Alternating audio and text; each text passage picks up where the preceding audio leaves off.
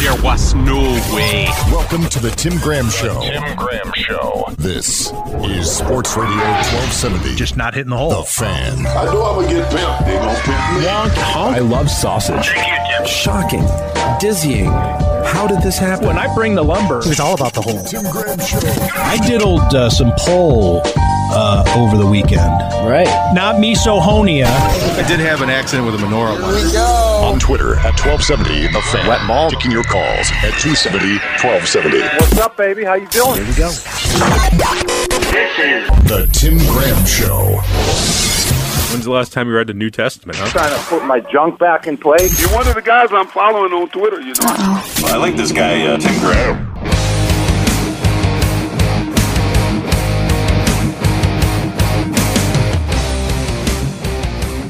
Welcome to the Tim Graham Show, brought to you by Shampoo, Travis, Besaw, and Kirshner, CPAs and business consultants. I am Tim Graham of The Athletic, here with Matthew Fairburn of The Athletic. Jonah Bronstein, working through some technical difficulties with the video. Again, the question is audio. Yeah? If anybody on the internet can't hear us, maybe let us know right away. Or not, I don't care. Yeah, right. But if they can't hear us saying this. Oh, yeah. You're going to have to give them sign language, Tim. Well, they could use the app and then have the picture on the Periscope. It'd be like when you watch the game on TV, but mute it and turn on So the you radio can listen to Rick broadcast. Jenneret. Right. Well, we'll see what happens. Or Jonah can just throw in his earphones and listen to the feed himself right here on the air while he's here in the studio. Bobby Rosati working diligently right up until the start of the show to try to get things back together. It seems as though our studio was sabotaged. Apparently. I don't know how or why or who it was, but yeah. Somebody came in and was unplugging things, and moved right everything. before we went on air, we realized that a bunch of our cords were... Bobby handled it very well. He did. Calmly. Right. Very calmly. There was no cursing. It was like watching wouldn't- like MacGyver take a bomb apart. We do have sound officially. I checked. All right. We are, so we're good okay. to go. It was either like watching MacGyver take a bomb apart or Jason Bottrell watching his Buffalo Sabres last night against the Ottawa Senators. So I was watching the Sabres-Senators game last night. A couple of things. And it pass along our regards. I think a lot of people have followed both careers, people who listen to the show and know the sports writers here in town and get to know them quite a bit. And I know that we also have a lot of the folks from within the business listen to the show. Amy Moritz's mother passed away. People also probably remember Brian Moritz from his time with the paper in Olean, and he's now a professor teaching journalism. But the wake was last night, and on the way home from the wake, John Vogel and I decided to slip into Elmo's and watch the Sabres game, and Chris Baker joined us. And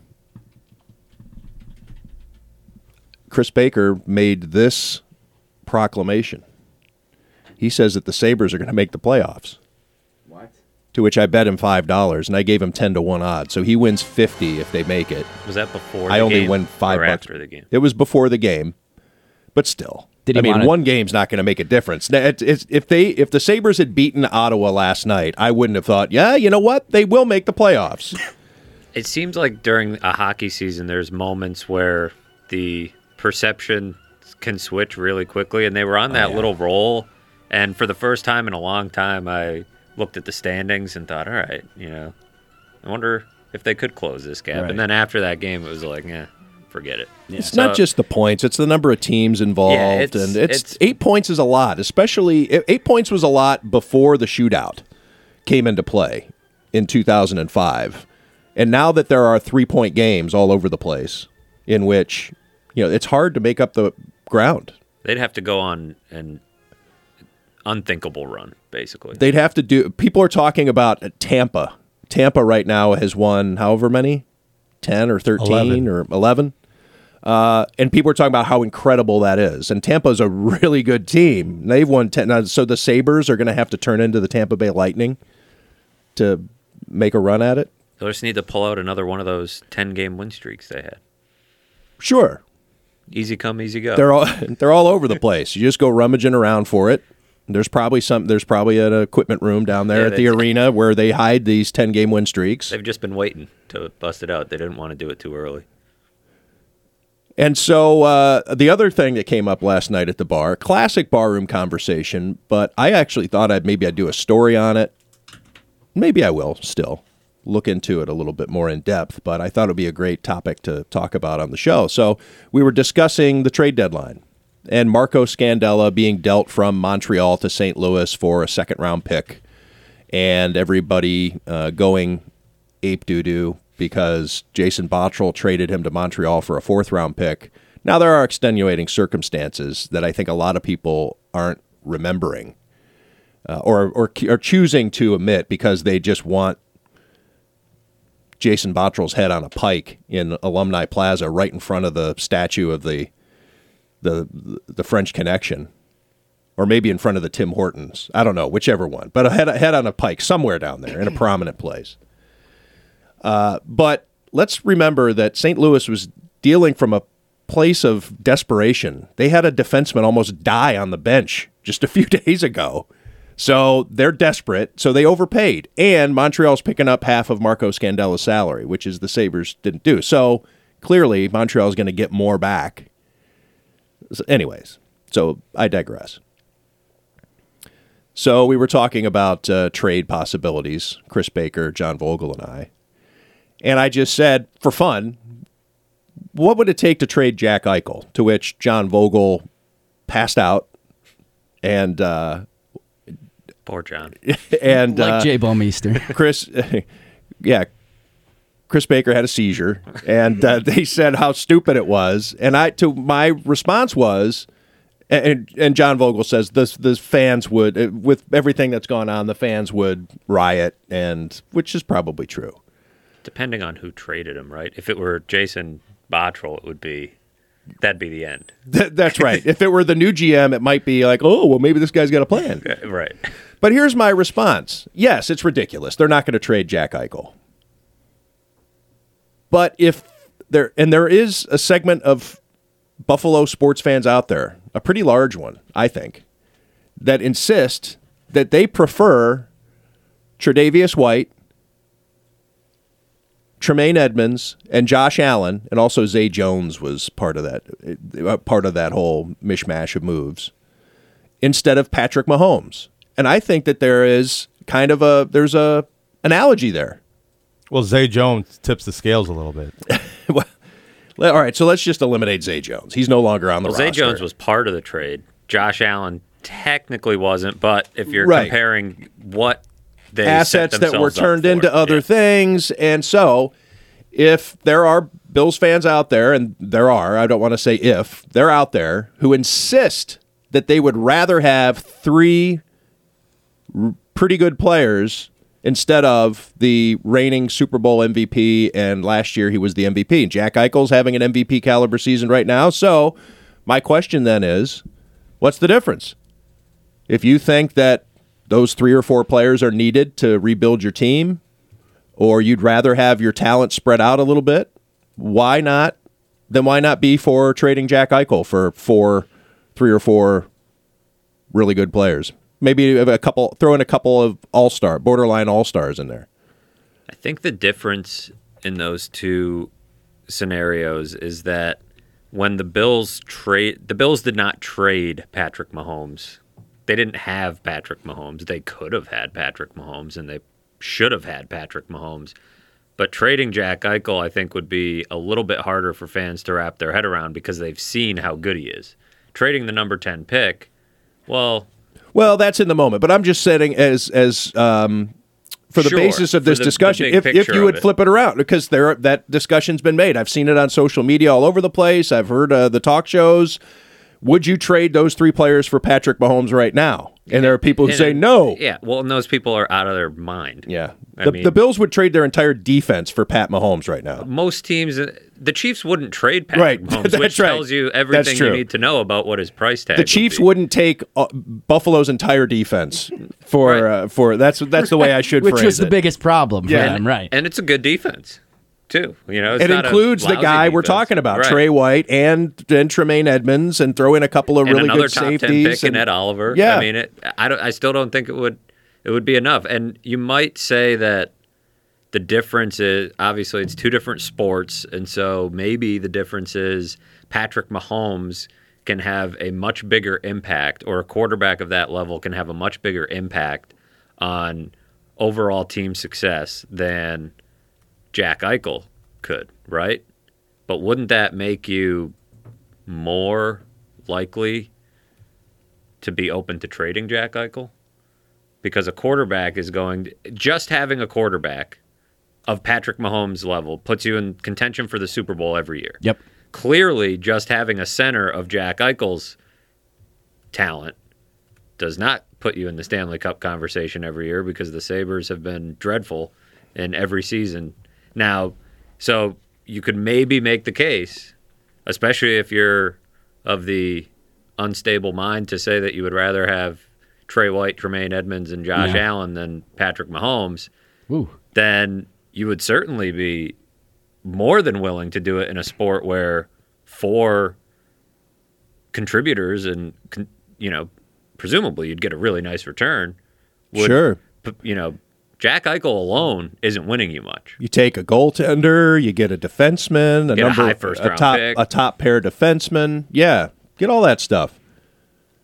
2 centers, who knows? I mean, it would all depend on the price. But, yeah, if you're able to talk yourself into the Patrick Mahomes trade being no big deal, then I'm sure you'd be able to talk yourself into Jack Eichel, a Jack Eichel trade.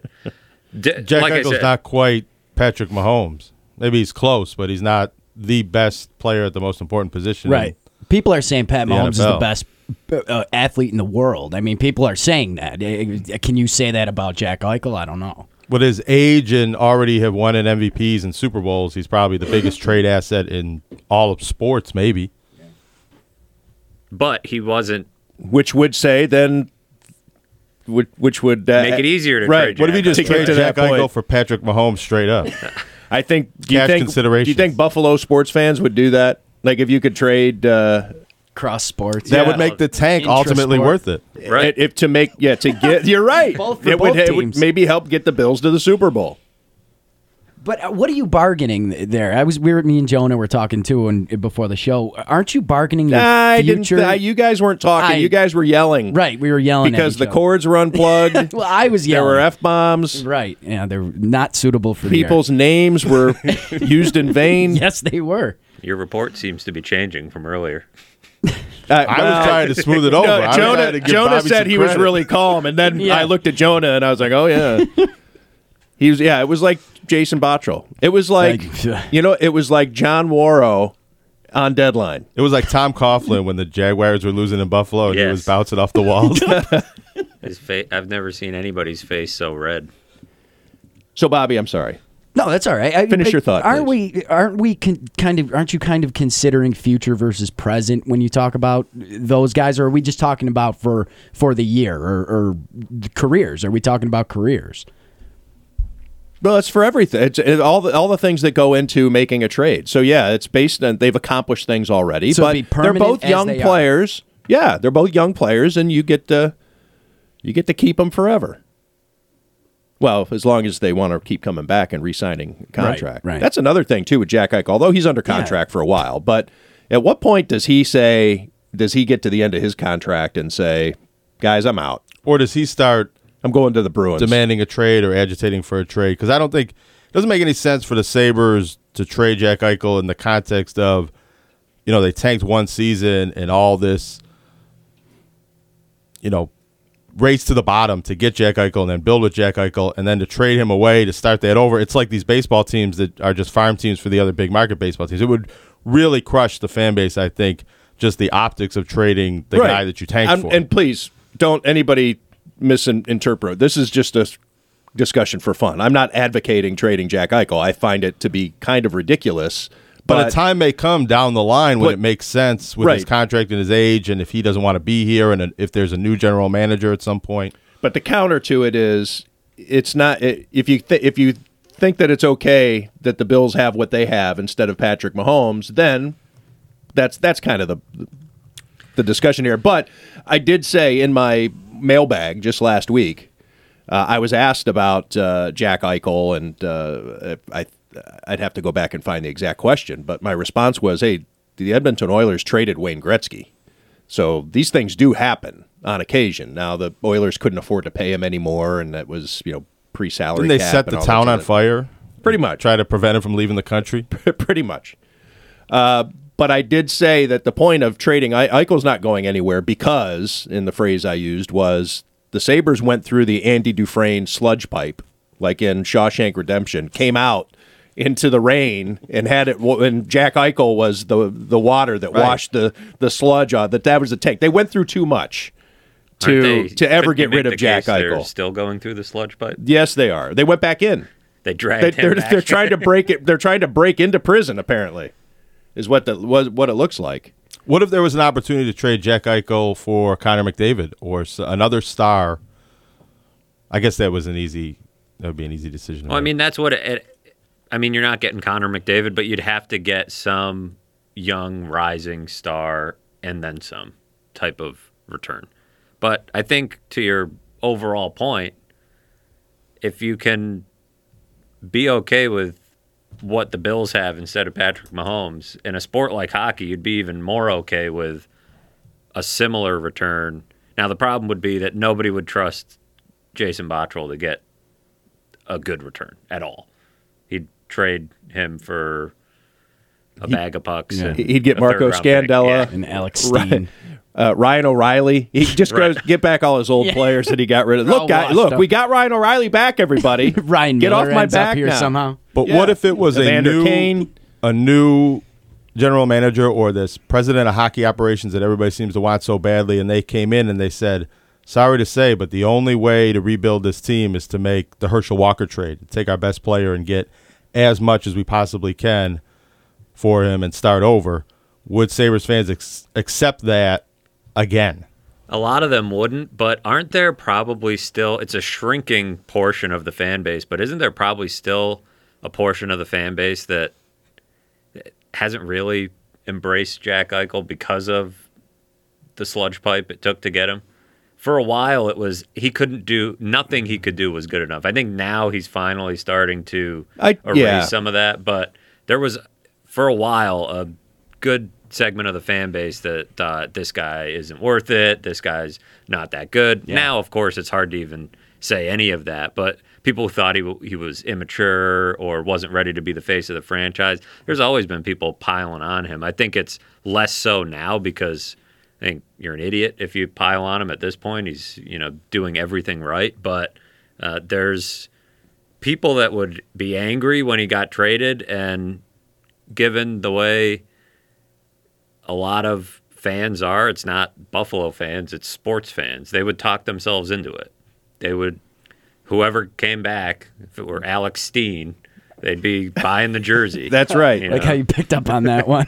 The guy who's been around for 20 years. Alex Steen and a third-round pick. They'd be watching highlights of that third-round pick until they went to bed at night. So I think people would talk themselves into it because they can talk themselves into anything. Well, maybe. I go back a ways. For instance, when Michael Pekka was traded for Tim Connolly and Taylor Pyatt. Now, Michael Pekka was Captain Crunch. He was everything that a Buffalo sports fan wanted. He was the center. He was the captain. He was the grit guy. He went out and he hit, and he did all kinds of all the blue collar stuff you could hope for. Selke Award winner, I think. Did he win a Selke? Who's that? Michael Pekka. Did he win a Selke? Yeah, I think so. He was either a runner-up or he won. Curtis Brown also was in the mix. He didn't win the Selke. I think he finished second or third one year, too. But anyways, so Michael Pekka gets traded after his year-long holdout. And even with that, it wasn't a holdout technically. It was a contract dispute. He was not under contract. He won 2 Frank Selke Awards. 2? 96, 97, 01, 02. Oh, wow. Okay. So one with the Islanders. One with the Sabres, one with the Islanders. Is that right? Yep. Okay. So that's exactly right. Exactly the type of player that Sabres fans loved, even though he didn't play the 1 year, and he might have made the difference in terms of the Sabres getting to the Stanley Cup Finals in Dominik Hasek's last year. But anyways, Tim Connolly and Taylor Pyatt come in, these teenagers practically, and baby-faced, and Tim Connolly, now that's a guy who could do nothing right for several years because he was a figure skater, a ballerina. You look at him out there, he's a player. He's exactly what fans weren't used to. It was Dominik Hasek and a bunch of defensive-minded forwards, and they'd score just enough to win because Hasek would hold the other team to 1 or 0 goals on a regular basis.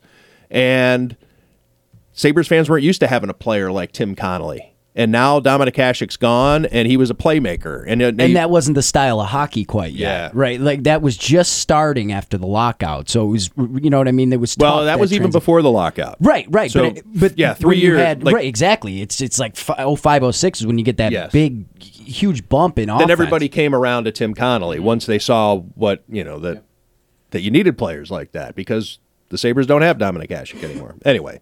Just a long rant there, Matt. It's not always, that doesn't always just be like, all right, this is our guy now, but it depends. There would be Alex Steen jerseys. I think it would depend again on who made the trade. If it were Bottrell, it wouldn't matter what they got back. It would be a horrible deal. That's true. Because he can't do anything right. Whoever gets traded by Monday, the NHL trade deadline being Monday, whoever gets traded will immediately become a Buffalo sports hero. He will be the best guy. Like, oh my God! Oh, we missed it. Oh, he was. It's like we missed our chance. It's the opposite of when somebody goes to the Patriots, right? No, damn it! Antonio Brown signed with the Patriots. We should have got him. Yeah, complete opposite. What? Antonio Brown. If he doesn't sign if he signs with the Saints, even like a really good team, if he signs with the Chiefs, and then people are like, we don't want him. Yeah. But as soon as he signed with the Patriots, we're like, Brandon Beane asleep at the switch. All right, we're gonna hit a break here. We'll come back. We'll talk about this and whatever the hell else we want to, if that isn't apparent already. When we come back on the Tim Graham Show, brought to you by CTBK on Sports Radio 1270 The Fan. Give me both numbers if you can, okay?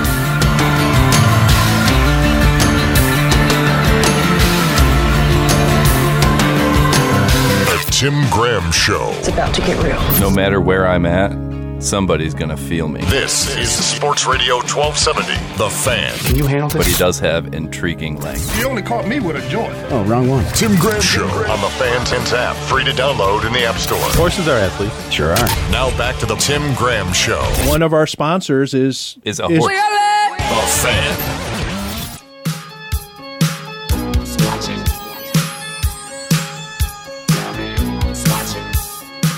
Welcome back to the Tim Graham Show, brought to you by CTBK. Here on Sports Radio 1270 The Fan, I'm Tim Graham, here with Matthew Fairburn, Jonah Bronstein, Bobby Rosati, Ditto and the Knobs, getting some Rockwell on for us to go along with the fact that we were able to get our video ready to go right before the show. Bobby pulled it off. He's getting another game ball. Well, Jonah did help. Yeah, I didn't see it that way. I saw it to keep Bobby calm. He's the video man. I have to give him credit. I saw Jonah reach into the hole over there that has the cords in it and pulling them out, saying, "Are these supposed to be unplugged?" or whatever he was saying. I'm like, what? I identified the problem.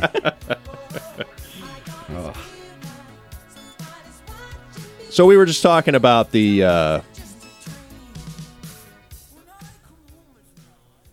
likelihood. No, what were we? It's not even the likelihood. It's not going to happen. Fantastic scenario.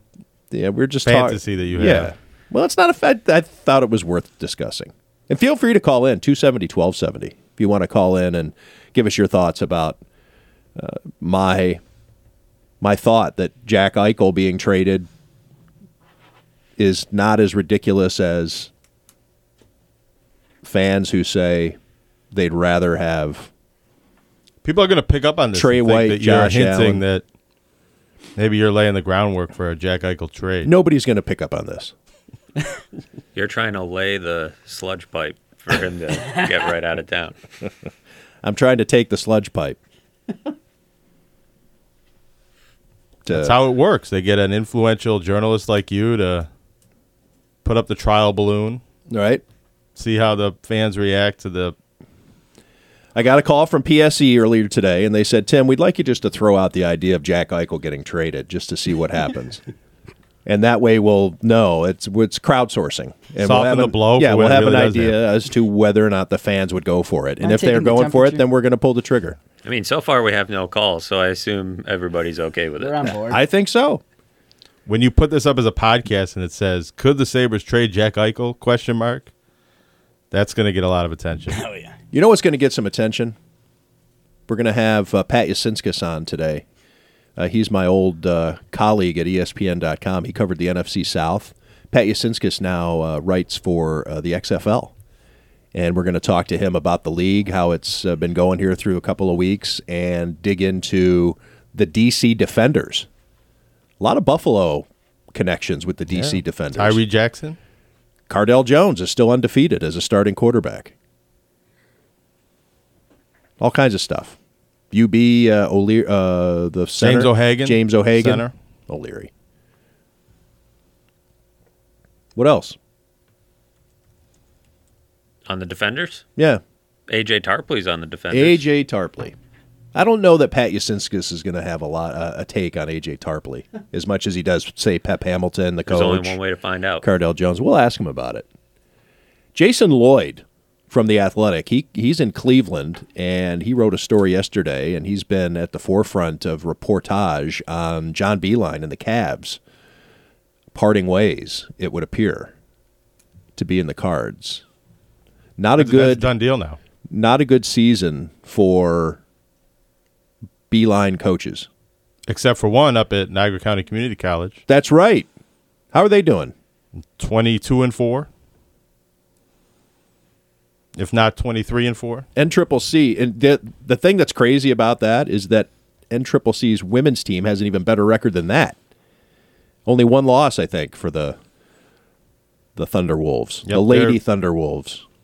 Where do we stand? 26-1 with the women. Where do we stand with nicknames where the women's teams are the lady something? I'm against it. I'm against it too. Sometimes, and actually they don't do this at Buffalo, but a bull is a male animal, so a lady bull, that's kind of an oxymoron. But yeah, I don't really like doing that unless they really insist on that's our name. They're the Lady Thunderwolves. I think whichever team has the better record, since the women have the better record, it should be they're the Thunderwolves, and the men's team is the fella Thunderwolves. The fella? The gentlemanly Thunderwolves. They escort the team from game to game. The Squires. The Thunder Squires. So would you change it to like the Bullets? The Bullets. Or the Bullets. Yeah, right. No, the Lady Bulls would be cows. Oh, so Can't that's they just offensive. be the You can't say Thunderwolves? you be cows. Is somebody going to be confused if they're But UB watching mostly the game? goes with bulls. You don't hear them say Lady Bulls really ever. I think They 20, used 30 to. years ago they did. I don't even think it was that long ago. Maybe even 10 years ago. They used to be called the Royals. A lot of people forget that. Really? The women's teams were called the Royals, and the men's teams were the Bulls. They had totally separate nicknames.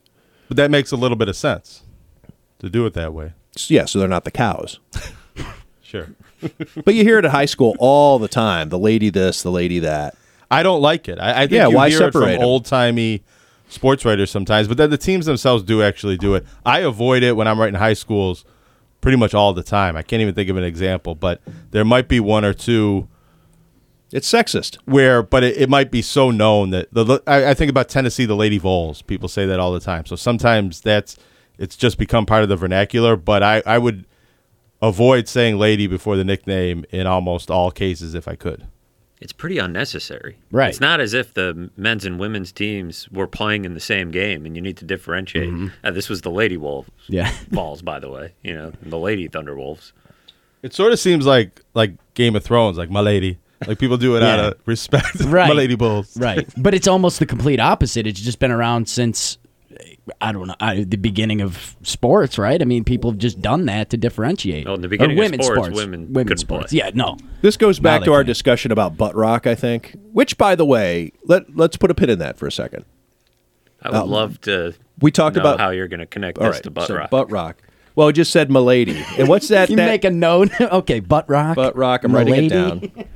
So you were saying Milady, and that's that song where the guy says, "Come, my lady, come, my lady." Yeah. Can we get that as the bump? That's like a butt rock group. That's like one of the all-time worst, like white trash bands. Who was that? What was That's Crazy Town. They were Crazy Town? One hit wonder though, right? Well, thank God. But yeah, I mean, it's kind of like Bare Naked Ladies, that kind of thing, right? What? No. They're Bare just Naked Ladies have a bunch of hits. They do? Yes. Whoops. You're supposed to be the music guy, Well, Bobby. not Bare that Naked stuff. Ladies And they're got big in tons of Buffalo. hits. Buffalo is one of their proving grounds because Yeah, they came out of Toronto. Yeah, I'm a rock guy. And, well, Bare Naked Bare Ladies Naked are Ladies is that's kinda rock and rock. roll. Bobby probably knows all of the B-side singles for Crazy Town, though.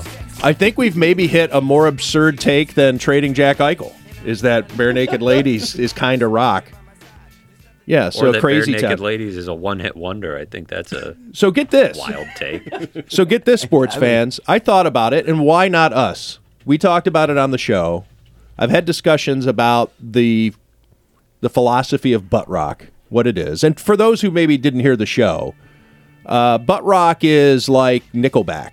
It is like white guy, angry white guy rock, right? What, Bobby? We had the Urban it's dad Dictionary rock. pulled It's almost dad rock. It's not Foo Fighters because I like them, but it's like Dad rock? It's like dad rock. It's more consistent. It's like They don't take a lot of Chevelle. leaps. Yeah, It's like Caesar. just simple riffs, simple chord progressions that are Here's- easy to bop your We head had a to. good Urban Dictionary definition Yeah, I that think you had that, that I right? wanted to. It's talked about guys and Read it. Ed What Hardy do you have it there? t-shirts. Ed Hardy T-shirts. That was a big one. All right, so the Houston Press did a story on the top 10 butt rock bands of all time, and the Houston Press, these alternative weeklies generally are tapped into the music scene, and they have very sharp writers when it comes to the music scene. They actually quote Urban Dictionary also. Do you have it there? It says butt rock is overly commercialized, processed music that lacks innovation and creativity. Exactly. Butt rock predominantly targets a demographic of blue-collar workers, generally men 18 to 45, who drink cheap light beer, have a fascination with big trucks, avidly watch Monday Night Football, and are wannabe UFC fighters. Yeah. Like that kind of wraps it up in a tidy little And then the package. Houston like half my Press high article where they talk about the top 10 butt rock bands of all time says, butt rock is that musical stank on your shoe that you can't get off. It's one part aggro noise, one part self-indulgent and whiny singer, and somehow a whole lot of douche.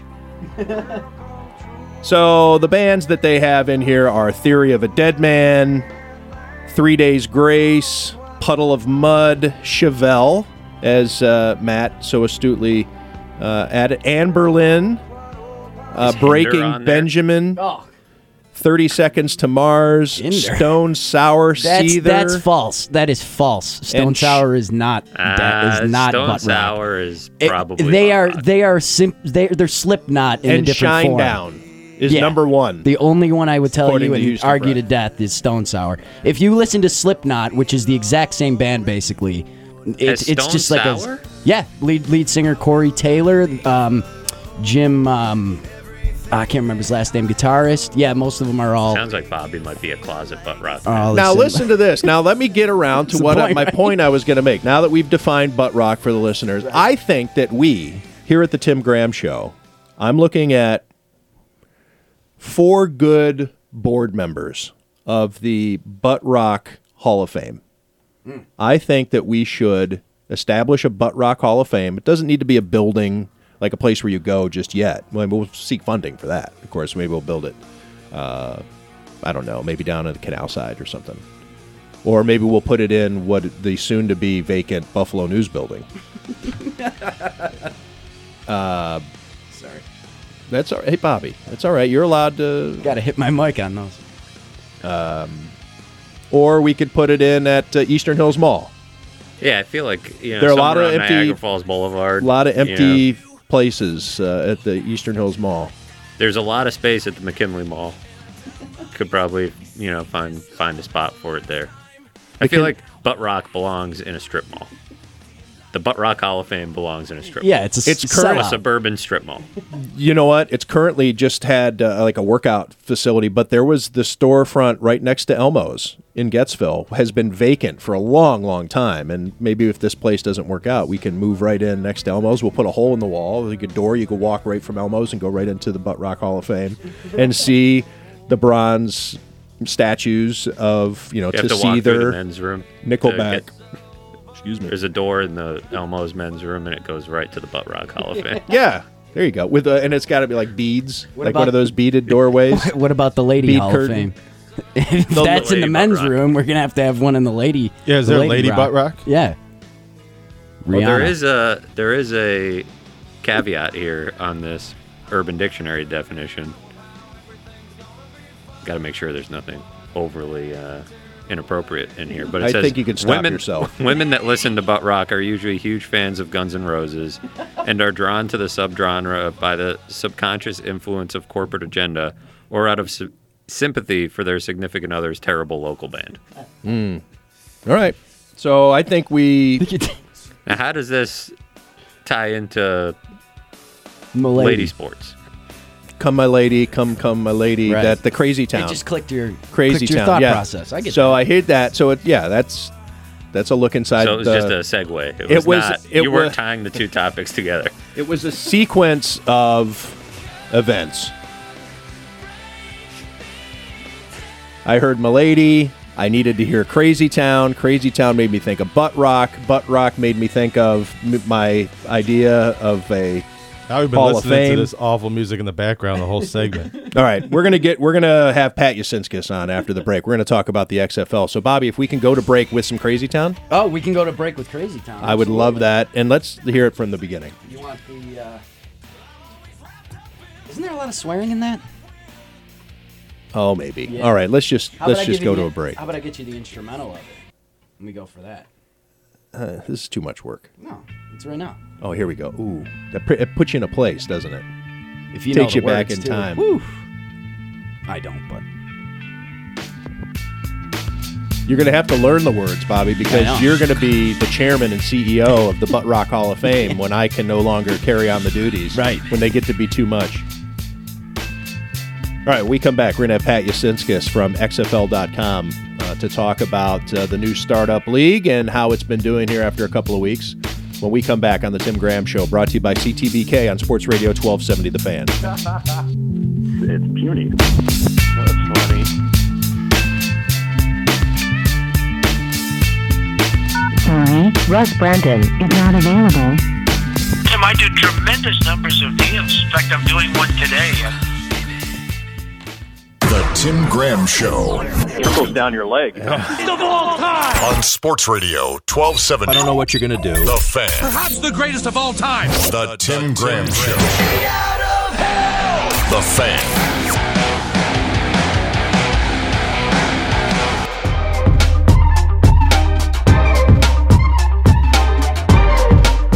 What the hell is this music? brand new Glass Animals. I don't know that. They're like indie rock kind of fusion with like jungle rock. It's weird. Yeah, I know. I knew you'd laugh at that one. I'm not a fan. Well, you know what? I don't want to say that. I'm not a fan of. Yeah, I'm not a fan. Yeah, it's processed. There's not a lot of instruments. Maybe I'll need to hear it a few more times. Well, before the last segment, I never thought that would be the best song we'd hear all show. Yeah. It's been a wild turn. You're not Crazy Town is not. That's still like banging in my head. I'm not happy with it. Yeah. All right. We'll get something for Jonah. Maybe we'll have Pat Yasinskis make a request. Pat Yasinskis of XFL.com used to be my teammate at ESPN. When I covered the AFC East, Pat covered the NFC South. He's based down in Tampa, and so he's had a pretty up-close look at what's been going on at the XFL for the last couple of weeks. Pat, thanks for coming on. Anything for you, my old friend. I know that's not true. So, Pat, we had some good times back in the day. We did. I remember running up a a tab on someone else's room one night. Yes, we did that at the Super Bowl. That was the Saints-Colts Super Bowl, and we'll have to tell that story. Matthew Fairburn of The Athletic sitting here next to me, and he's done this before, so he wants to, I think, compare notes. I don't want to say, did the person ever find out who it was? Can I say it? He didn't find out that it was us, but he found out that he caught it on his bill and got it taken off. Yeah. I think it was... he had a meltdown. I think it was about $90. So, yeah, at the Super Bowl, that's like 3 hotel drinks. Hotel bar drinks. We probably had three cocktails for $90. So, Pat, you're covering the XFL now, and that's intriguing because it's been fun to watch, and I think a lot of people are rooting for the XFL to succeed because after the AAF, and people still have romantic thoughts of what the USFL could have been, and all these leagues, they come and go, but this one seems to be getting off with some traction.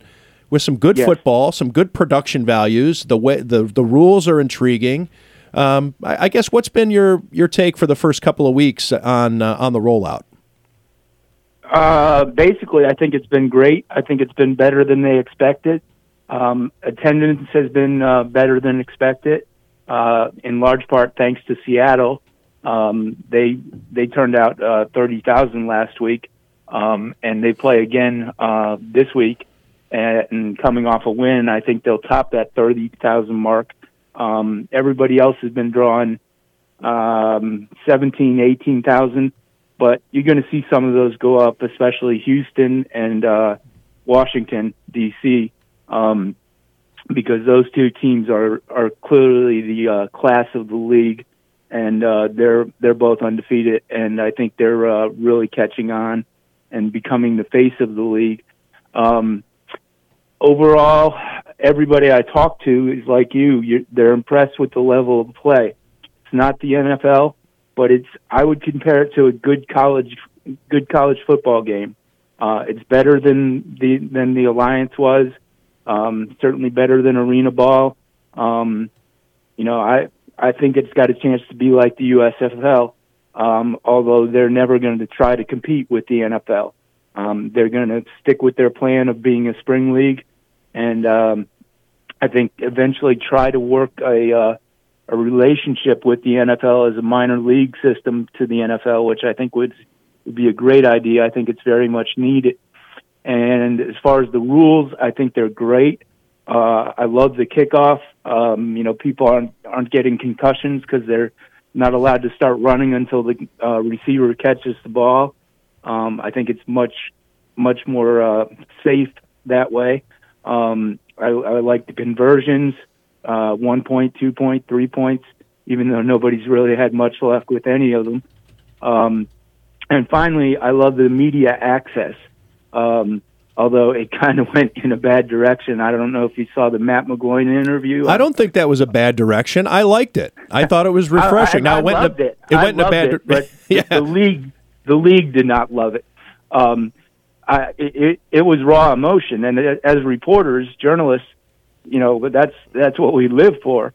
And I've never seen a quarterback do that.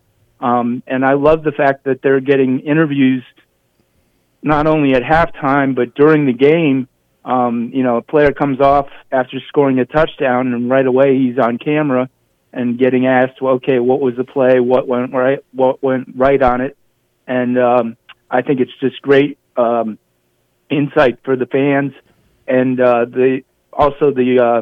hearing the play calls from the coaches. I think that's brilliant.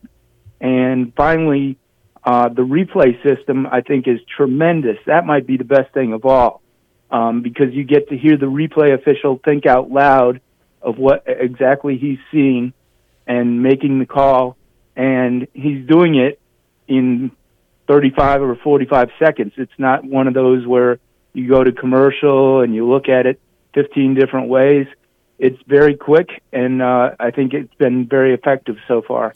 Yeah, we're in conversation with Pat Yasinskis of XFL.com here on the NCCC Thunderwolves hotline. And Pat, one of the other things, first off, the transparency is terrific, and it's the type of thing that once you get that transparency, I think you're going to see or at least you hope to see the NFL adopt some of these things. And this is where the XFL really can be beneficial to all sports. Is it's a trial, it's an experiment, it's in a petri dish, and then these other leagues look at it, see what works, and then they bring it into their fold and make it part of their broadcast. So hopefully we get to see that transparency in the NFL from their replay officials, because it's sorely needed. You wonder what the hell anybody was looking at. If the fix is in, that's not true, but fans still think it's rigged, and there's the league's out to get them, whatever. And then you see exactly what the replay official was thinking, and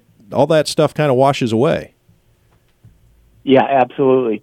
And I think it's just great to hear exactly what he's thinking, because they're like you said, they're very transparent. He's thinking out loud and sharing it with the audience. And really, I don't think I've seen a blown call so far. I think they've been excellent with that, and the officials in general have done a good job. There have been a fair amount of replays. But in general, I think the officials are doing a very good job. And these are, not a lot of people know this. These are college officials, most of them from Power 5 conferences. So they're pretty good officials to have, and they're doing a great job with it so far. Pat, I think that we've come a long way since when we were at ESPN. We were forbidden. I'm not telling you anything you don't know, but I'm saying it for the sake of the audience. We were forbidden from even referencing anything that had anything to do with gambling, a point spread, an over/under, who was favored, any of it. None. The odds to win the Super Bowl or the odds, which is all fascinating stuff, and I think makes for adds to the analysis. And but anyways, that was a long time ago, and now the XFL is shown on ESPN. You see the gambling aspect of it all over the place. And I think that the NFL is probably going to be adopting some of the XFL's gambling. They're going to. Yeah. What can you tell us about that? Well, it's a big part of the XFL's plan is the gambling. They want to emphasize that, and I think that's brilliant. They've got I was just looking at our website. We're running a weekly feature now, betting advice. Which, in our ESPN days, if we tried something like that, we would have been gone. But I think the gambling is what's going to make this league work. I know a couple of my friends who I didn't realize they were so heavy into gambling, but they could care less about the XFL, but they just want to put down a bet every week.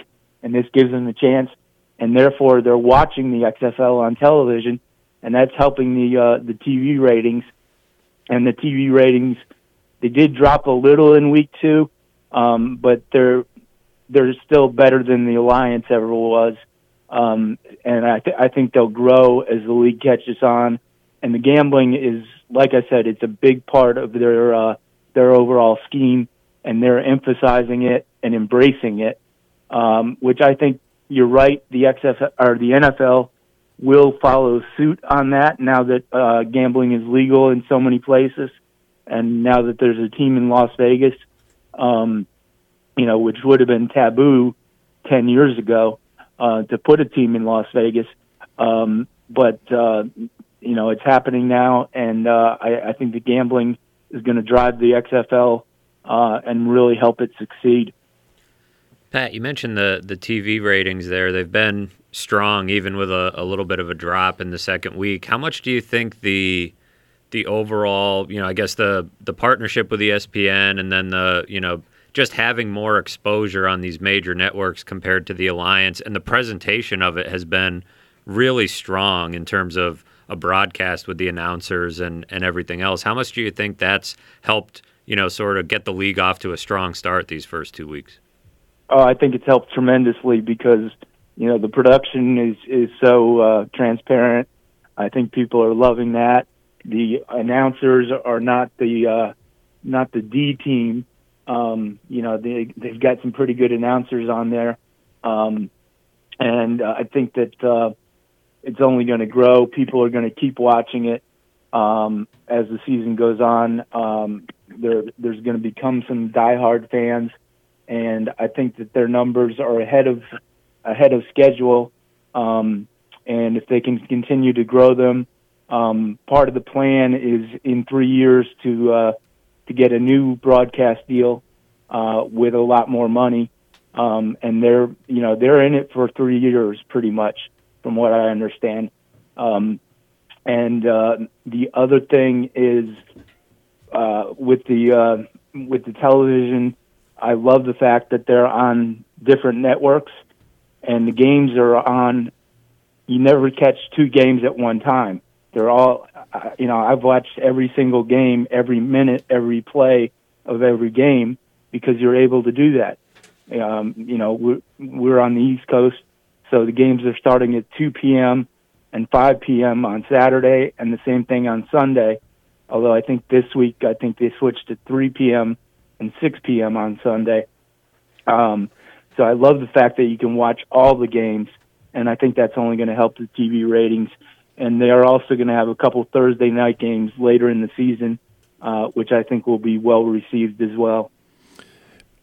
Before we let you go, Pat, I just want to ask you about the DC Defenders a little bit, because they are littered with Buffalo connections, but most notably, Cardale Jones has really been, you don't want to say he's a breakout star, but at least in the XFL, he's pretty close. He's garnered a lot of the headlines. He's been playing very well. Former Bills quarterback, didn't work out here. But we may be seeing kind of the resurrection of a career in some regards, and that's what the XFL is supposed to be about. So, I mean, do you have any thoughts on what you've seen out of Cardale Jones so far? Yeah, I have a lot of thoughts on Cardale Jones. I grew up a Penn State fan, so I saw him at Ohio State. He really didn't get a chance to play all that much in college. He only started 11 games in his college career. And he just hasn't had a lot of playing time. And I think now that he's getting that playing time, you're going to see him really evolve. And right now, he's been the second best quarterback in the league, behind P.J. Walker down in Houston, who's been clearly the MVP. But I think Cardale is the next guy in line, and I think he's only going to get better. The more playing time he gets, by the end of the season, he's going to get himself into an NFL training camp and have a real shot at making a roster. How does it work, Pat? And I guess maybe for education purposes, I'm not entirely sure, so I'm guessing that the members of our, whoever's listening, whether it be on the podcast or live here on the air, how does it work if you are in the XFL and you're a guy like Cardale Jones? What are your contract restrictions when it comes to joining the NFL? Do you have? That's a great question. You have to wait until the end of the XFL season, and that's April 26th. That's the date of the championship game. After that, everybody from the XFL is basically like an undrafted free agent. You can go out and negotiate with them and sign them. And, from what I've been hearing, there's going to be probably somewhere around 100 guys are going to get signed, and maybe 20 or 30 of them will make NFL rosters. So it's going to add to the talent pool. And like you said, redemption is a big part of this league. There's a lot of guys that belong in the NFL and have the talent to be there, but for whatever reason aren't there, and they're going to get that chance now because of the exposure they're getting. Well, Pat, thanks for joining us on the NCCC Thunderwolves hotline. And sure thing. Good to talk to you again. Great to talk to you too. I'm going to be enjoying your coverage through the rest of the season and beyond, and a lot of great storylines at the XFL. As you said, redemption, and that's just on the field. And then the other things that are going on with the league that everybody's going to be watching, looking to implement, adopt into their broadcasts, adopt into how they run their their leagues or their franchises. So pretty compelling stuff with the XFL. Thanks for talking with us about it. Thank you very much. All right. Hopefully we cross paths soon here, Pat. Anytime. All right. That was Pat Yasinskis on the NCCC Thunderwolves hotline. Come be a part of a winning team at Niagara County Community College. When we come back, we're going to have more Bills talk, more Sabres talk. We're also going to hear from Jason Lloyd of The Athletic on John Beilein and what's going on with the Cleveland Cavaliers on the Tim Graham Show, brought to you by CTBK, coming up right after this.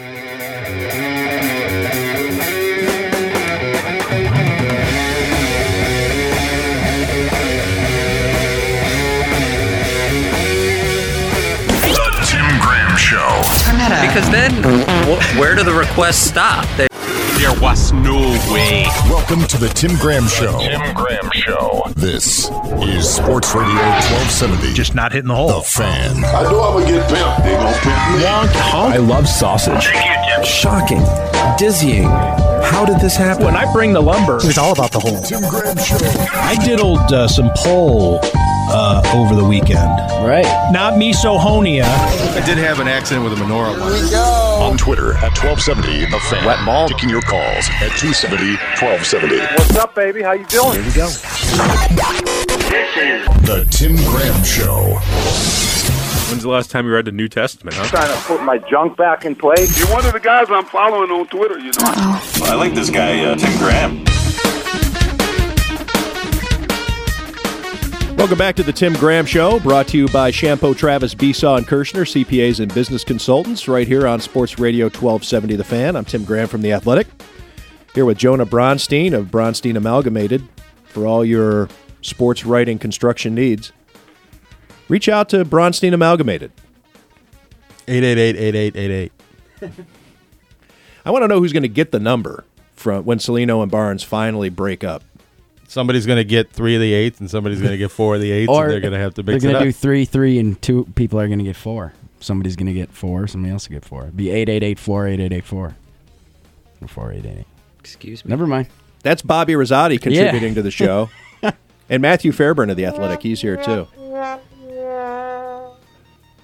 This Deontay Wilder-Tyson Fury fight, I mean, the ESPN has really been cramming that down our throats for weeks now. Every time I go to look for a college basketball game, they're replaying the original fight on ESPN. I'm like, I don't really care about this. It's on the TV here in the studio, which is why I bring it up. I mean, Deontay Wilder is a pretty talented boxer, and I know that this is a rematch from a fight that was entertaining, but, I mean, we didn't get this kind of coverage when Mike Tyson was at his peak. But ESPN has the rights, and they're involved in it in some way, and they're selling the pay-per-view. They are just, and they're just trying to make it a thing.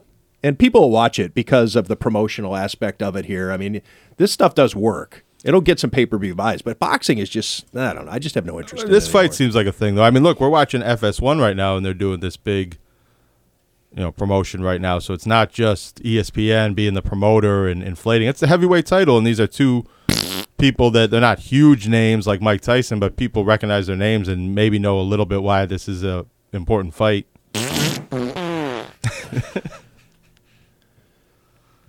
This is a guy who Fury wouldn't get a sniff at a title belt 10 years ago. But anyway. Now, why do you say that? Because you said that last night. He's not undefeated, but he hasn't lost. He only has the tie. Well, I guess that's undefeated. But there's a kind of you know this a little bit more than me. It's sort of he has a one blemish on his record, but otherwise he's got a good record. He seems to be a big powerful puncher. Well, it's all relative to who you're fighting, and the heavyweight division, all the divisions are really watered down compared to what they used to be. They keep getting weaker and weaker.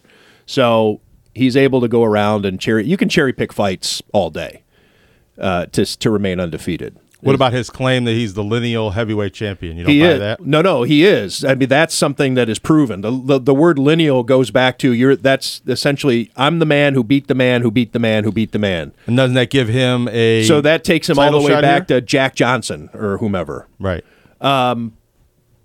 But as as the sport atrophies, then it's not that tough to be the man who beat the man who beat the man who beat the man. You know, it's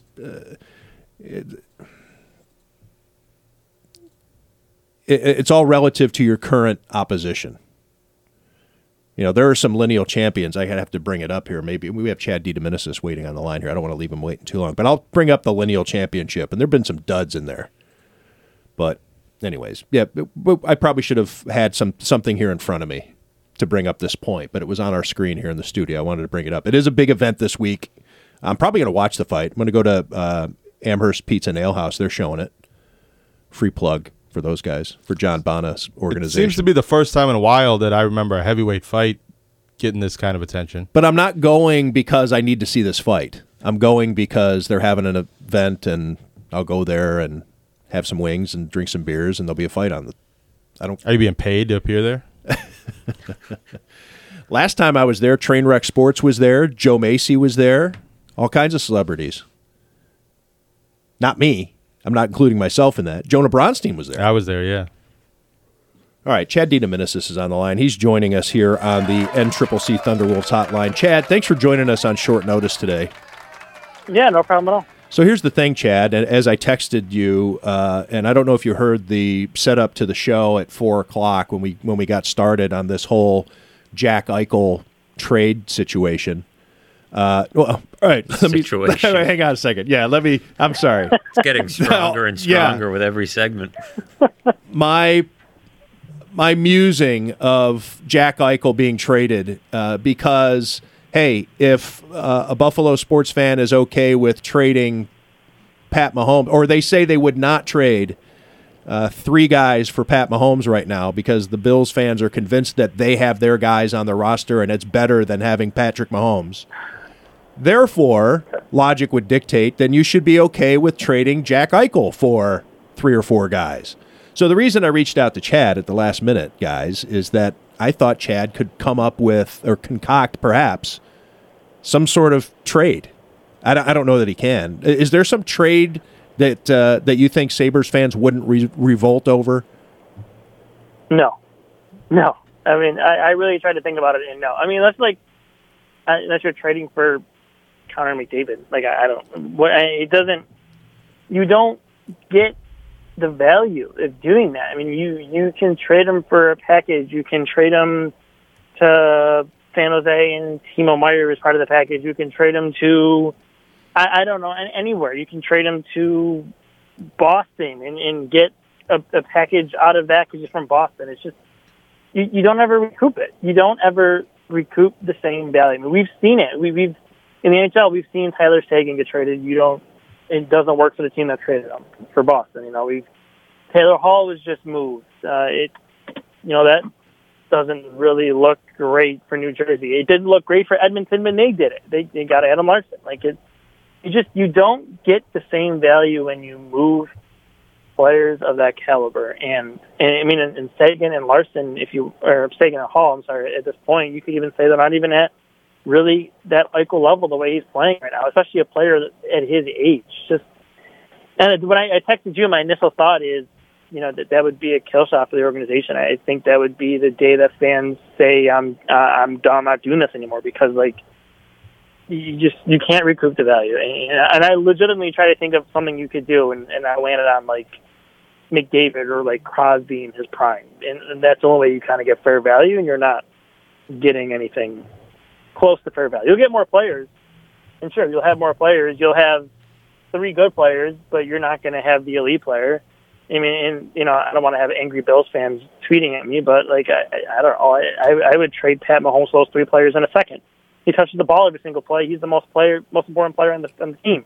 Of course, you would do that. He's the best quarterback in the league. So you would say that, but realistically, when you have the chance to get the best player in the league, no matter how many pieces you give up, you would do that. I'm not saying Eichel's the best player in the league, but he's playing one of the top 5 players in the league this year. So it's just, you really can't recoup your value in any way.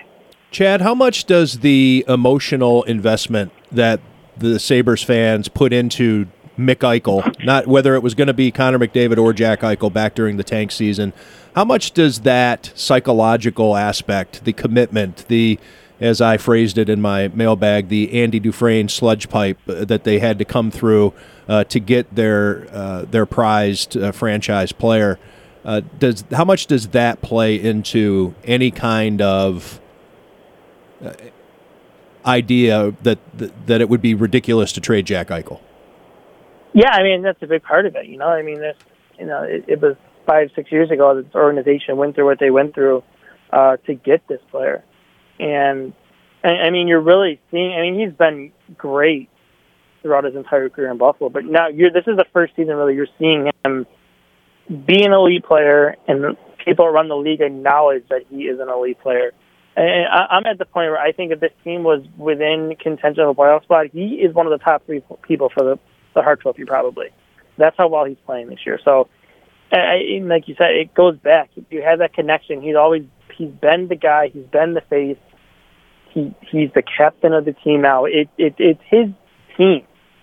And to move away from that, when you have fans, as they are, hanging on by a thread, to consider moving that or even doing that, I don't know how the organization honestly recovers. I mean, they're literally not going to move away, but I don't know. You lose fans.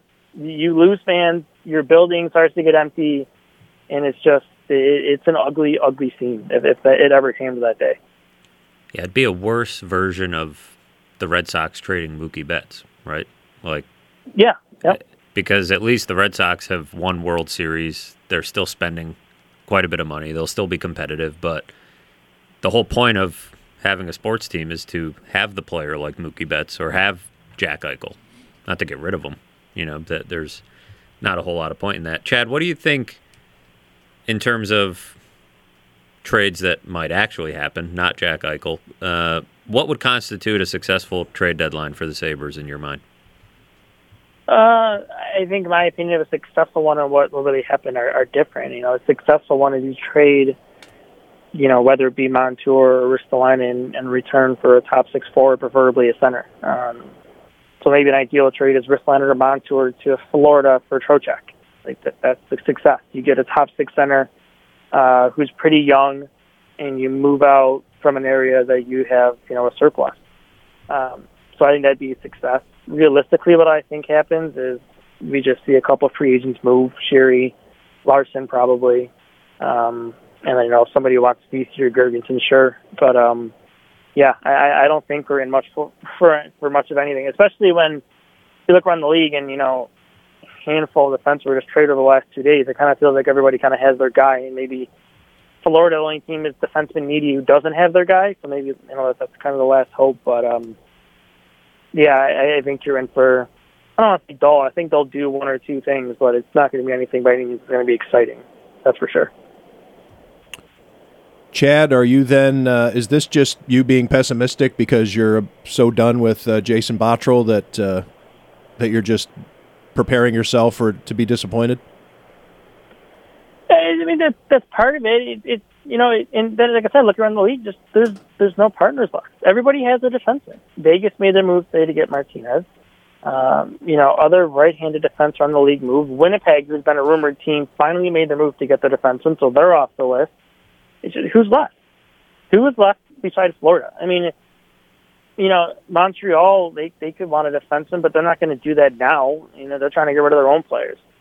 There was talks of Max Domi being available, but that was kind of shot down by Friedman, so that's really not the case. So Toronto is not going to move anybody big to get one of those defensemen off your roster. They just made an AHL move, but they're not going to do that. So there's nobody left, and it's just this guy you talked about it before on here. It's just it's waiting and waiting and waiting, and it's never coming. It feels a lot like that.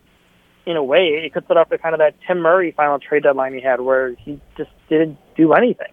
And, like I said, I think they'll move out a free agent guy or two, but I just don't see the partners anymore to kind of make something big happen. And, it's unfortunate that we're going to get to this point where he's going to go all season without the only help that he provided for his roster was Michael Frolik, who played 8 minutes a night before he got sick. So, what did that really do for you? Chad, how much does what you're talking about the last few weeks, even since we last talked to you and things were really bad, there have been deals around the league. I mean, how much does each deal that gets made kind of build an even stronger case for getting rid of Jason Botterill? I mean, it does. I mean, especially when you have Montreal, who traded for Scandella 6 weeks ago, flip him for a second-round pick 6 weeks later. I mean, that's, say what you will about St. Louis being desperate in the market change, but I mean, regardless, that's a bad look for your general manager. So I mean, it just, you see all the insiders just tweeting out he's trying, he's looking, but no one will make a trade with him. I don't know. I see trades happening all the time. So I don't know what it is. Is his asking price too high and risk aligning? That wouldn't surprise me. I think he likes the player, and I think he thinks he's better than he actually is. And other GMs and teams on the league, don't really just buy the big guy who hits sort of thing. They kind of know. They know about him, and maybe you're going to try to throw Montour out there now, but he really hasn't played that great this season. And again, teams watch games. You're not really going to run by a lot of teams here. So he put himself in a tough spot. The time to move one of these guys was in the summer to get your top six forward. In season, if you don't see those players move. So, I mean, you can try to pull it off, but, it goes back to inaction, last summer or even last season when his team was drowning, and again he sat in his hands. And, he kind of, in a way, did the same thing with the goaltending year. They were afraid to play Carter Hutton for a month, and now they're afraid to play Johansson because, he hasn't really played that well. So why wouldn't you go out and get a goaltender when Allmark went down if you had realistic,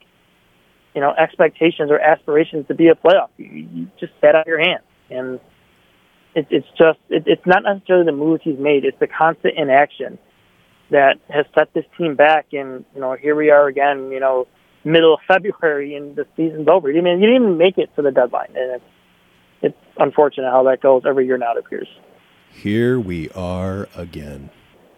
The final words from Chad DiDomenicis on the NCCC Thunderwolves hotline. Chad, thanks for joining us on short notice. And I'm sure we'll be having you back again. Maybe we'll do it again on next Wednesday. We'll recap what did not happen at the trade deadline. Sounds good. All right. That's Chad DiDomenicis on the NCCC Thunderwolves hotline. Come be a part of a winning team at Niagara County Community College. When we come back, Jason Lloyd from the Athletic Cleveland to talk about John Beilein and his departure from the Cleveland Cavaliers when we come back on the Tim Graham Show, brought to you by CTBK.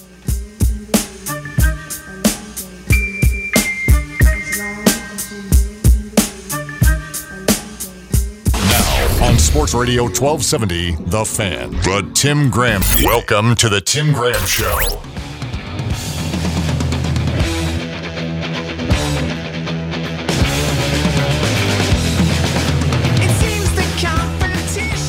Welcome back to the Tim Graham Show, brought to you by CTBK. Here on Sports Radio 1270, The Fan. Tim Graham here with Matthew Fairburn of The Athletic, Jonah Bronstein, Bobby Rosati on the board. Keeping us from being bored. Keeping us from being bored is our next guest. Jason Lloyd of The Athletic, joining us now on the NCCC Thunderwolves hotline. Jason Lloyd is of The Athletic Cleveland, but where most people know him from is former sports writer at the Lorain Morning Journal. That's exactly right, yes. That's where I'm most famous. You and me both. That's right, brother. How are you? I'm doing great. Jason, I hesitate to... He wasn't a discovery of mine, but I was the editor of a very young, still in high school, Jason Lloyd. I was about 19, I think, when we met. And I would edit incredibly bad stories by people who took up sports writing as a hobby, like the 60-year-old farmer who would only cover the one high school's football games, or what, because that's where he lived, or that, whatever. And they'd make $25 a story or something like that. And then all of a sudden, this Jason Lloyd started writing for the Morning Journal, and I was like, did we just lose him? We did. He hung up on me. He thinks you're talking about these are the bad stories you edited. Yes. That's what it sounded like. I would edit the bad stories from Jason Lloyd. No, Jason, I finally got to edit some. I was like, yeah, this guy's going to be good. If you're going to keep saying nice things about me, I'm going to hang up on you again. Okay. Thanks for calling back. See, you're diligent. You're a professional. I knew I saw something in you. Anyways, nobody wants to hear about Avon Lake volleyball stories, or That's right. Westlake girls basketball. Vermilion Sailors. Vermilion. That's right. Ask him the lady question. Okay, well, we were talking about it earlier. Yeah. It's an old argument that you have, and it just happened to come up on the show. The whole lady nickname, like when you're talking about women's Lady Warriors, the Cleveland State Lady Vikings. Yep. We are all here against it. Are you for sexism? I am too. I'm totally against it. Okay. You're the Vikings. You're the Vikings. You're the Warriors. You're the Warriors. We have an issue here at the University of Buffalo. They are the Bulls, and they were the Lady Bulls for a while. They've kind of dropped that, but awful. A Lady Bull would be a cow. It's a Lady Bull. A Lady Bull is a cow. Yeah, that's true. Yeah, that's true. And you certainly don't want to call them the cows. You don't. That would be bad. What do you think about our alternate proposal to call the men's team the fella teams? Yeah, the fella Bulls. The fella Warriors. Instead of the Lady Warriors. You against that? Did you hang up again? What the hell's going on over there? What's happening in Cleveland? Every time Bobby hits his vape, no feedback. We lose the He doesn't phone. like our idea. What's happening? Bobby's earning his money today. No problem. What's happening over there? Well, apparently Cleveland needs to upgrade its cell towers. I'm on the highway driving to the Cavs facility. I take this road all the time. I've never had an issue with it. Now you call, and I'm sabotaged. I see. Well, I think you might be getting some phone calls because just 5 minutes ago, John Beeline officially resigned, which you're aware of. I'm saying that for the audience's sake. Oh, crap. I got to go. You have been all over this story for The Athletic, you and your crew there in Cleveland. Jason, it's been unraveling for weeks. But what was why did this have to happen? What became the point of no return? I mean, frankly, the point of no return really was January 8th at the team film session at a hotel in Detroit when John called the players thugs. And it sounds, a lot of people say, what is the big deal? Well, in the locker room, it was a very big deal. And a lot of guys didn't appreciate the explanation. They thought it was a false flimsy explanation of, I'm sorry, I'm in slugs. A lot of guys didn't buy it. We talked to, Shams and I and Joe Varden talked to quite a few players over the course of the last 3 or 4 days. And the consensus seemed to be that he could come back from that. He wasn't coming back from that. To the point where now I just wonder, why didn't they fire him in January? Why not just fire him in January? Because it's clearly when he lost the locker room. We reported today that the players would play songs with Thug lyrics anytime he was around. Getting on the bus, they would play songs, Tupac, Bone Thugs and Harmony, anything like that. And we were told today that it was kind of a joke to sort of lighten the mood, but it was also pretty passive aggressive as well. So that's really where he lost him. I just think it was a bad fit all the way around. John's lost 40 games this year, and I think over his last 4 years at Michigan, he lost 40 games. And I remember when he was introduced at his introductory press conference, I said basically that exact question, like, how are you going to handle this? You've never lost many games. You're going to lose more games in the next, 9, 10, 11 months than you've lost in the last 4 or 5 years combined. And he seemed to think that he'd be okay with handling it. Well, he wasn't. And his system didn't really apply. He tried to bring some of his college ways here, and these guys rejected it. And it was really a mismatch from the start. They got off to a bad start really in Summer League, and then in the training camp and preseason, we had heard that he was already miserable. But you want to give him a chance. You don't want to write in training camp, if the head coach is miserable and regrets his decision. That doesn't feel like it's fair to him. You want to give him an opportunity just because it's a rocky start. You want to give him an opportunity to try and figure it out and sort of smooth out the waters, and that just never happened. When do you think he began to regret his decision to leave college? September. Okay. If not before. I really do. And that's why I said, I had heard even in training camps, toward the end of training camp preseason, that he was just miserable.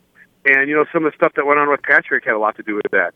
And that was made very clear to us over the course of the last few days that he was embarrassed by the situation, and he was embarrassed by Patrick having to resign and more or less being forced out of Niagara before ever coaching his first game, and that weighed heavily on him. And the fit just wasn't right with the NBA, and that was weighing heavily on him. So I think almost immediately, really, he regretted it. And it's funny because so many people kind of warned him that when he was at Michigan, and he was always sort of looking at the NBA from afar, and he talked to the Pistons, he kicked the tires with the Hawks, and people both professionally and personally kind of warned him, hey, your style may not translate, but he always thought he wanted to give it a chance. He wanted to see if he could do it or not. He got his answer. He was so miserable, he left $12 million on the table just to get out.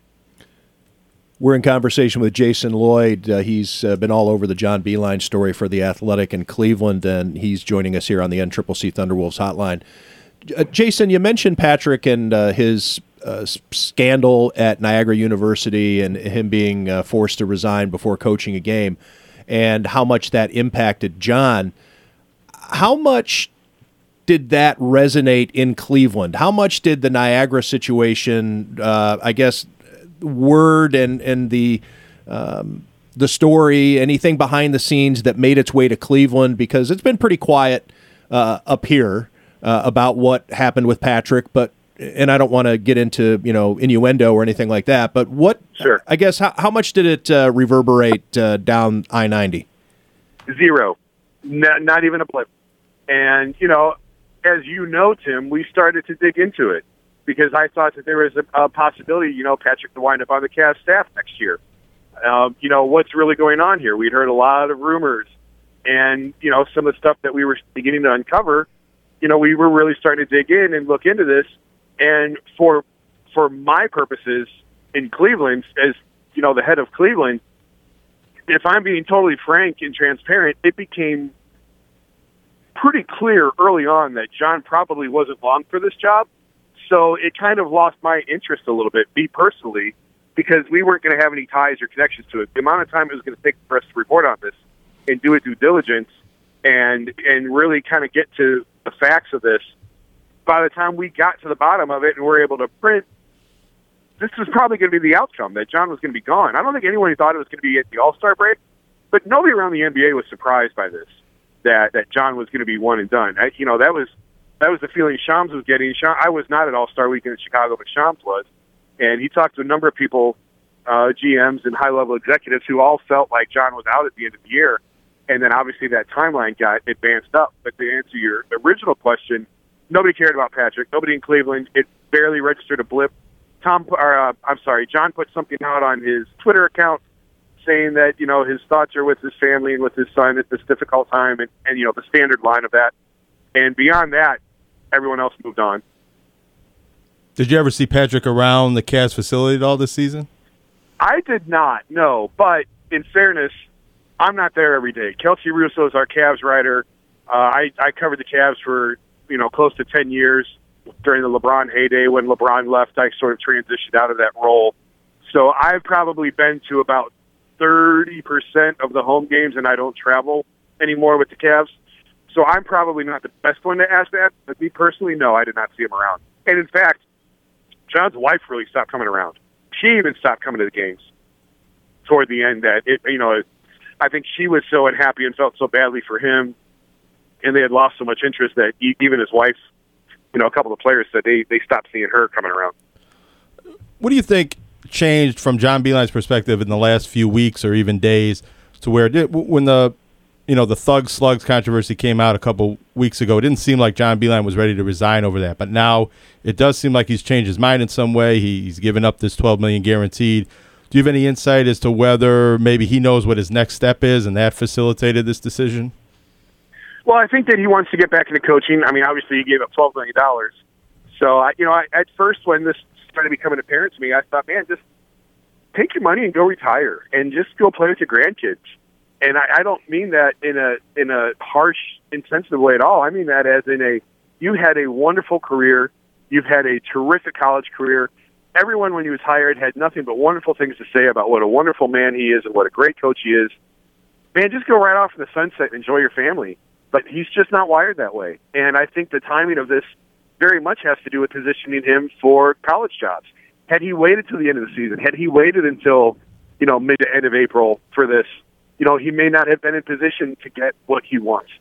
So I think by doing it now, by making it a clean break, and, I give him credit because a lot of people in his position would have forced them to fire him. He would have found a way to get them to fire him to where he would have got to keep the money, and he didn't do that. And he walked away from the money. He's made it clear to players' private conversations that that's not what really drives him. Money isn't what drives him.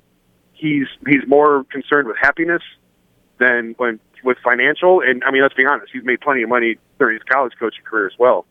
So I think all those factors played into it. I think he knew quite a while ago that this wasn't going to work, and they were just looking for the right time to do it.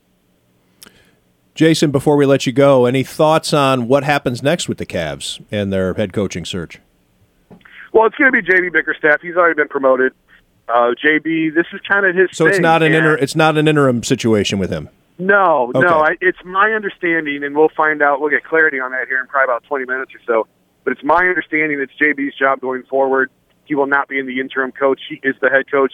This is a similar situation to what he faced in Houston. Coach was fired. He stepped in. In Memphis, David Fizdale was fired. J.B. stepped in. This is kind of his thing. And, again, he's another one, and people I've talked to around the league rave about him. And what a great guy he is, what a great human he is, high character guy. He's sort of an old school coach, and he'll be fine in that role. And, it just makes me wonder if the Cavs did this once before, really. When they hired David Blatt, that was a total Dan Gilbert move. The Cavs owner wanted Blatt. Nobody else in the organization wanted him. And they thought it wasn't going to work. So they went and got Tyronn Lue, made him the highest paid coach in NBA history, highest paid assistant coach, gave him about $2 million a year to get him away from Doc Rivers and to come in and sort of be on hand to, A, ease the transition for Blatt, and B, clean up the mess if and when it imploded. And that's exactly what happened. And now here we are again, only a couple years later, where it feels very much like the same situation where, it's another out-of-the-box hire a little bit, a guy who's a 4-year-plus college career coach who comes in. So they make JB one of the highest-paid assistant coaches. They're paying him $1.6 billion, which is really high by NBA assistant standards. And he was around to either ease the transition or to clean up the mess. And yet again, he's here to clean up the mess. Being that this is the third time with J.B. Bickerstaff taking over in midseason for a coach that got fired, is that a coincidence? Is that any sort of pattern? I think it's coincidence more than anything. I know JB's wife a little bit, and he's got 3 beautiful young kids, and I think that they would like to have a little bit of stability. I think that they would hope that they're going to be here for a while. It was funny. I was joking with Nikki, his wife, in the fall. I'm like, well, you guys are only going to be here for a year, meaning that, he would move on and get a head coaching job somewhere else. She's like, oh, God, please don't say that, because they're just tired of moving. They're tired of the NBA. And now, listen, he makes very good money, obviously, but it's still, money can't buy everything. And when you do have 3 kids elementary school age and you have to drag them from Houston to Memphis to Cleveland, it's hard. It's hard on the kids to constantly start over, to constantly changing schools, changing houses, making new friends. It's hard on kids. And, I think that the Bickerstaffs at this point are kind of hoping that they can find some stability here for a while. But I wouldn't hold my breath because JB is going to be the 6th Cavs coach in the last 7 years. Jason, polish up that resume. Right? Hey, you're not going anywhere. You're one step closer in line to being the next Cavs coach. I promise you that will not happen. In fact, they may have armed guards. I just pulled in. They may have armed guards at the doors to block out any athletic reporters because I think that me, Joe, and Shams and Kelsey Russo have pretty much worn them out for the last 4 days, so I don't think they're going to be very happy to see any of us. So they keep zapping your cell phone. Yeah. Yeah, exactly. That's exactly it. It's their fault. They should be happy with the sweet, sweet release of John Beilein's retirement now that now maybe you can get back to writing some other things that don't wear him out. Yeah, exactly. We'll see. It's always something with this team. It's always something. Thanks for doing this, Jason. Very nice of you, and hopefully we cross paths soon.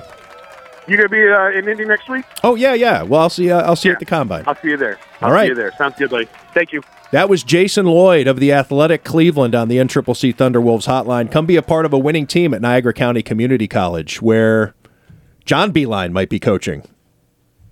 Maybe we'll they don't need him. They're doing fine with Bill Beeline. They don't need John Beeline. Maybe he can come sit behind the bench and help out a little bit. Do some scouting reports. We may see John knocking around Western New York. Although John did very well back in the day at Erie Community College. Oh. And at Canisius. Well, really everywhere but Cleveland. Yeah, it's true. All right, when we come back, we're going to talk about lineal heavyweight champions. We're going to talk about whether or not we really should care about this fight on Saturday night beyond an excuse to go out and have some wings and some beers. When we come back on the Tim Graham Show, brought to you by CTBK. Check it out.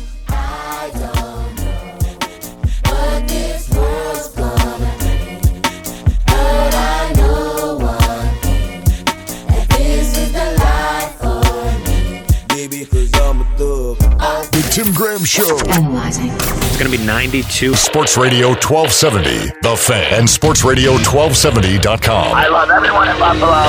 I love Tim Graham. God bless everyone in Buffalo to Buffalo. The Tim Graham Show. No, pomegranates! Cause I'm a badass! This is Sports Radio 1270, The Fan.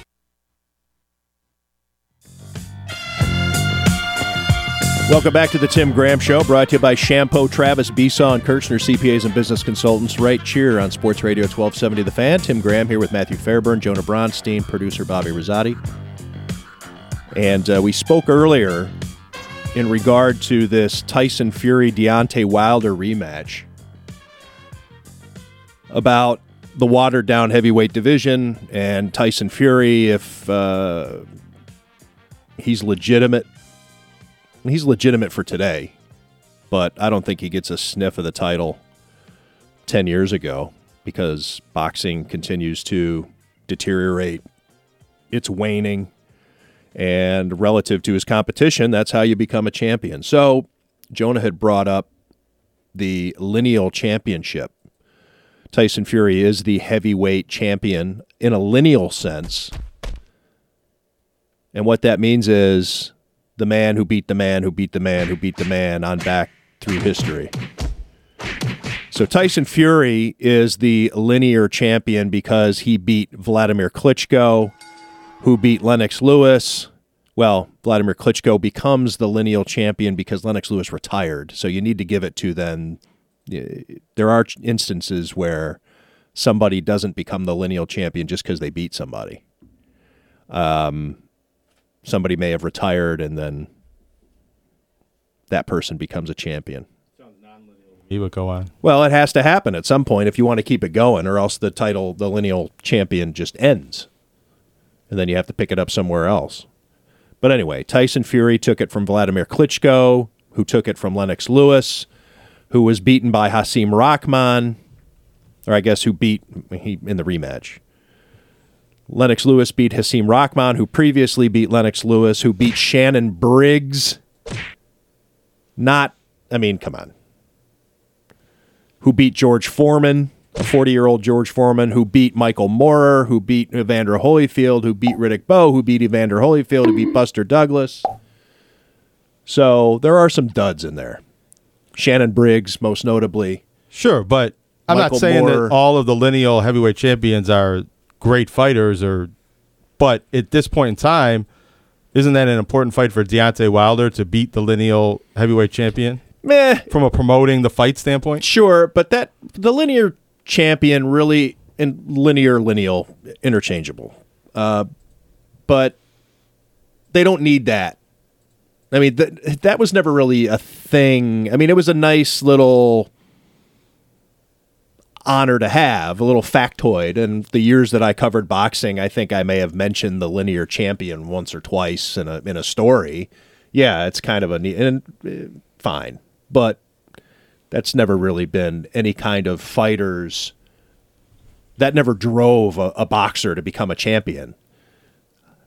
There was never any difference between the lineal champion versus the WBC champion versus the WBA champion versus the IBF champion versus the WBO. I mean, there's so many different ways to be considered a champion in boxing that I guess if you're a history purist, that's what you would want to do, is be the lineal champion if you want to be any champion. But usually what it comes down to was finding the weakest of the 4 major champions. There are 4. And find the weakest one and go beat him. And then you'd be a champion, which is what I thought was going to happen with Joe Macy. I thought for sure Joe Macy was going to become a heavyweight champion at some point before health issues got in the way. The brain bleed that stopped him from getting licensed in the places where you can make the most money, like Nevada, like New York. And he was forced to go to backwater states that didn't have strong boxing commissions, and he went to Puerto Rico. He went overseas. Anyways, but yeah, that's generally what you do is as you're building up your career, you want to stay undefeated for as long as you can for promotional purposes. And then you find your way up the rankings to where you earn these different fights. And a lot of it's just reputation or what they hope of you. That's the WBC saw a future star in Joe Macy from a, kind of a promotional standpoint. And he had the nice record and great guy, great story, class act, the whole thing. Got to be number 1 and would have had a chance at a world title if not for the brain bleed. Multiple, I think 2, at least 2, maybe 3. I'm going back on my reporting on that. For sure it was 2, but I think there was a possible 3rd mentioned in the medical reports. Anyways, and that was from the Vasily Jirov fight in Las Vegas, and so that's why Nevada suspended his license and wouldn't allow him to fight in their state anymore because they have a strict policy about brain bleeds, and once you've had one, you can never be licensed to box in the state of Nevada again. And then there was federal legislation that said if you're suspended in one state, you're suspended in all states to stop you from shopping your services around or being denied in one place. Anyways. What do you think about I think he would have been a champion eventually. Well, you just reminded me. What do you think about the wrestler not being allowed to wrestle because he had an ingrown hair on his neck? Section 6 tournament. I don't know all the details on that. I did see that was reported out there, but you're okay with it? What's the No, I'm not okay with it. But what I was waiting for you to if you fill have us in. any skin condition that might be contagious, you're disqualified. So I actually think they followed the letter of the rule, and I don't really have a big problem with it. But it does seem the doctor maybe was a little overzealous and diagnosed something that was just an ingrown hair as a contagious skin disease or whatever it could have been. SARS. Sorry. Imagine all those poor kids with acne. Any high school kid, then, sorry, your acne's too bad. And you can't play basketball tonight. Kids get disqualified from wrestling tournaments all the time for that, but it's not usually the number 1 seed in his senior year going to the state tournament. They get, I don't know, for skin, open rashes and things like that. You cover it up? It's a serious, if somebody has a staph infection and wrestles on the mats, everybody that wrestles on that mat all day long could be exposed to that. That's a serious issue. So they're very careful about that. But the doctor needs to be able to differentiate between what's a contagious rash and what's a normal red skin bump. Not as bad as didn't they not let the one kid fight somewhere because he had dreadlocks? Well, that was, and that I don't think is on the rules, but they made him cut him off. That's a racist decision by the official, but. Where did that happen? It was out of state. I don't know. It was Texas or something. All right. We need to we have a hard out, as they like to say in the radio business, because Syracuse basketball against Louisville and big game. Park School's Jordan Nwora is going to be going up again. This is, I guess, a home game, or this is a homecoming game. Is about as close as you get for Jordan Nwora. I think the game's at Louisville. Oh, is it? It is, yes. All right. Well, which is where he lives now, so I guess it's a bit of a it is. He's coming home from somewhere. My thanks to all our guests today, to Die by the Blade managing editor Chad DiDomenicis, to XFL.com's Pat Yasinskis, and to The Athletic Cleveland's Jason Lloyd. My thanks to Matthew Fairburn and to Jonah Bronstein. My deepest of all thanks today goes to Bobby Rosati, who had to do things on the fly all day. He got us on the air, got the video up and running, last-second guests, doing it all. Getting Crazy Town for us, telling us Fantasy Island stories. Yeah. Fantasy Island closed. We didn't get to that. They did? Yeah. It happened today. I had no idea. I thought you guys were just talking about it. No. Fantasy Island permanently closed, according to the website today. Maybe they're being funded by John Beeline, and that was why they couldn't go on any longer. They don't have that $12 million. Right. All right, thanks for listening to the Tim Graham Show, brought to you by Shampoo Travis Beeson and Kirshner CPAs and Business Consultants. We'll be back here next week in some way, shape, or form from the Combine in Indianapolis, or Jonah Bronstein as guest host. We'll find out. We'll figure that out in the next 6 days. Catch you next week.